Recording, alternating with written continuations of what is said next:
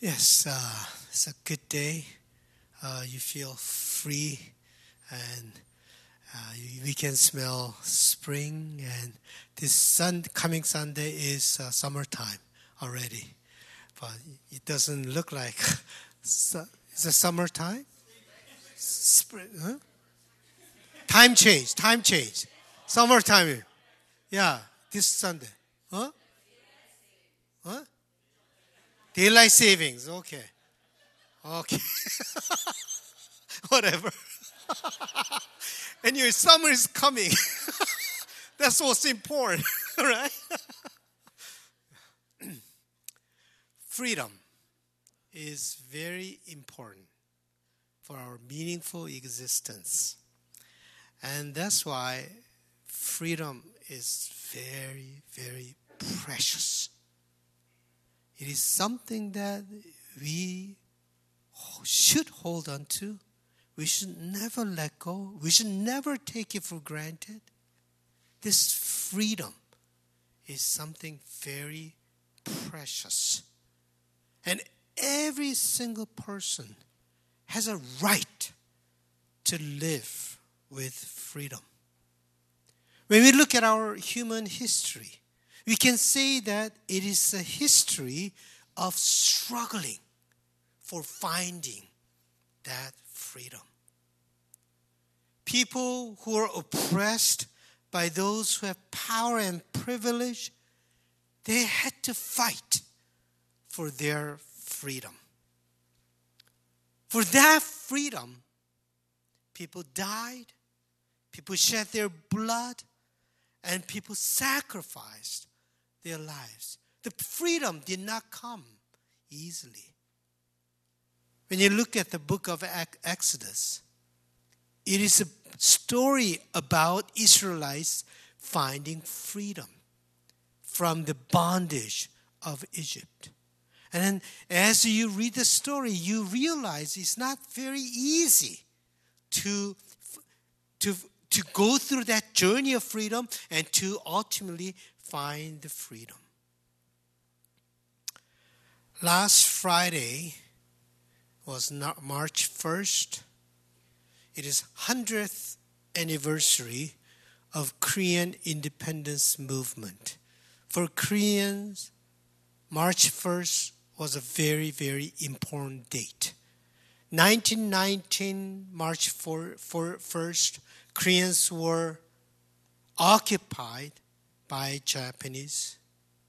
And a lot of people came out on the street protesting that no one country has a right to invade and exploit other country because they have more power. They believe that. So they cried out for freedom, risking their lives. They all came out on the street and cried out for freedom. Because they believe that doing that is protest against people who take others' basic human rights.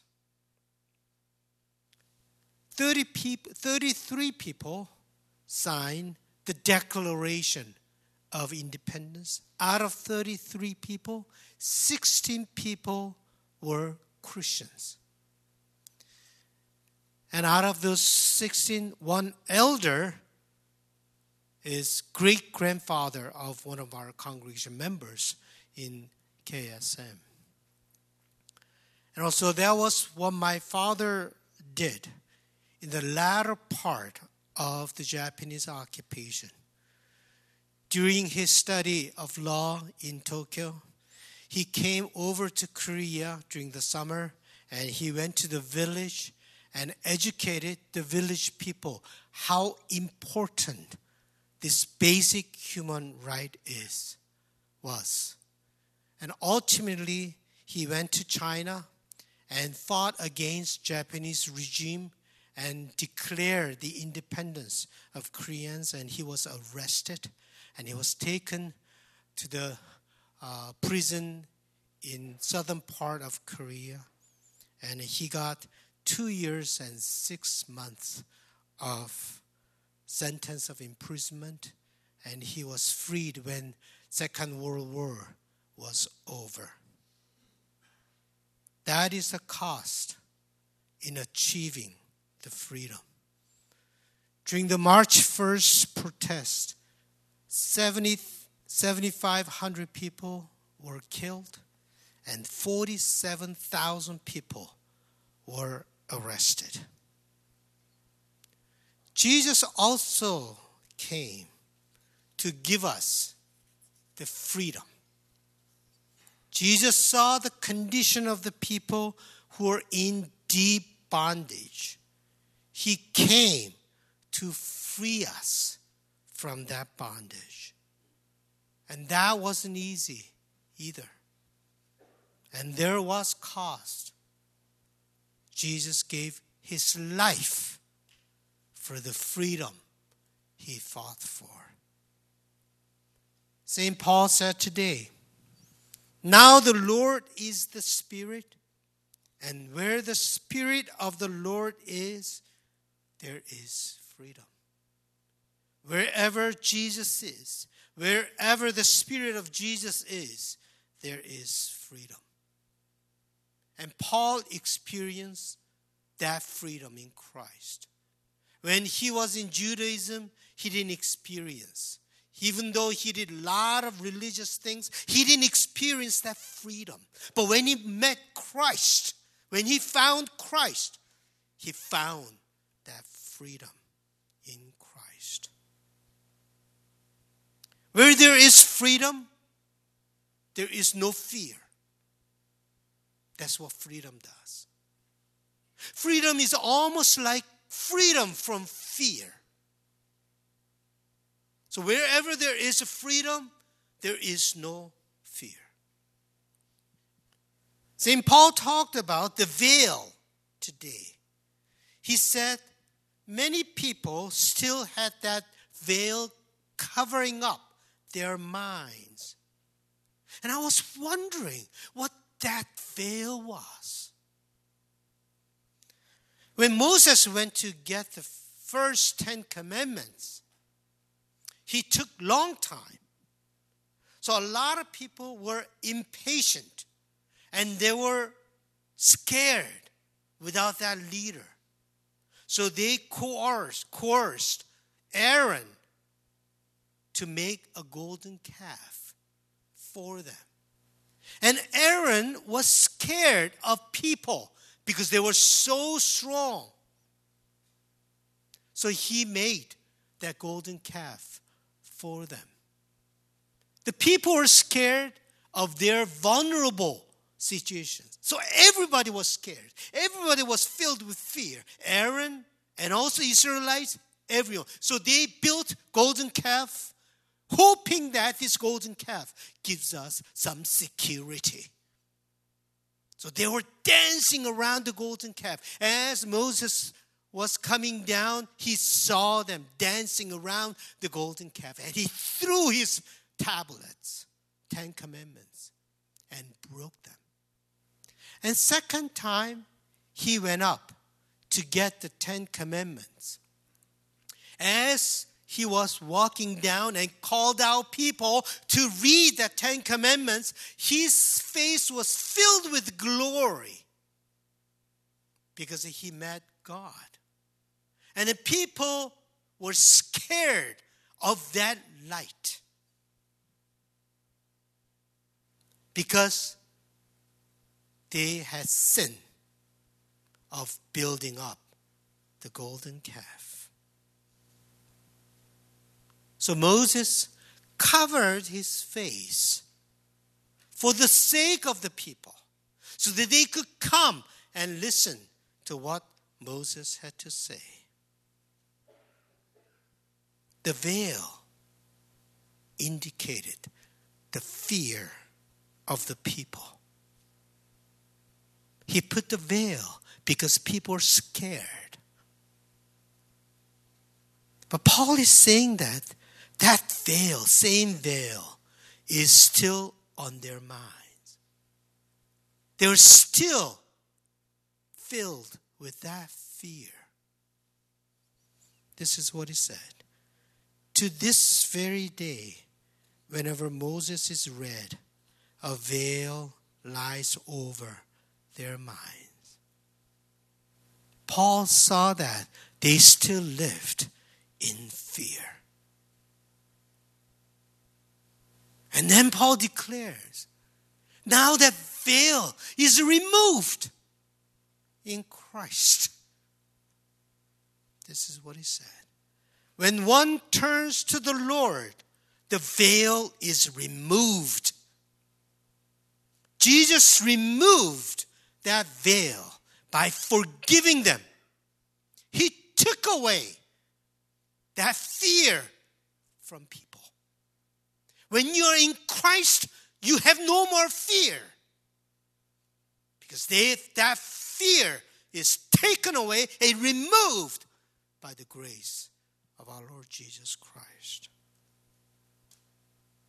Paul articulated this in different way in Romans. He said, for all who are led by the Spirit of God are children of God. For you do not receive a spirit of slavery to fall back into fear. That's what slavery does. You don't have a spirit of slavery to fall back into fear, but you have received a spirit of adoption when we cry, Abba, Father. So many people still live with fear. Fear makes people timid. Fear paralyzes them. Fear takes away freedom from us. Fear is like veil covering our minds. We don't need to live anymore with fear. We don't worship God and all the good things because we are scared.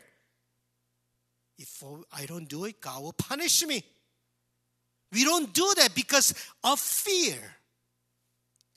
We do that because we experience God's love, God's grace, God's abundant blessing.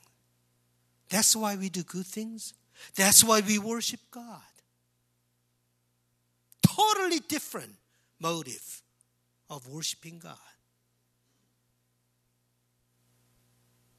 This is what John said.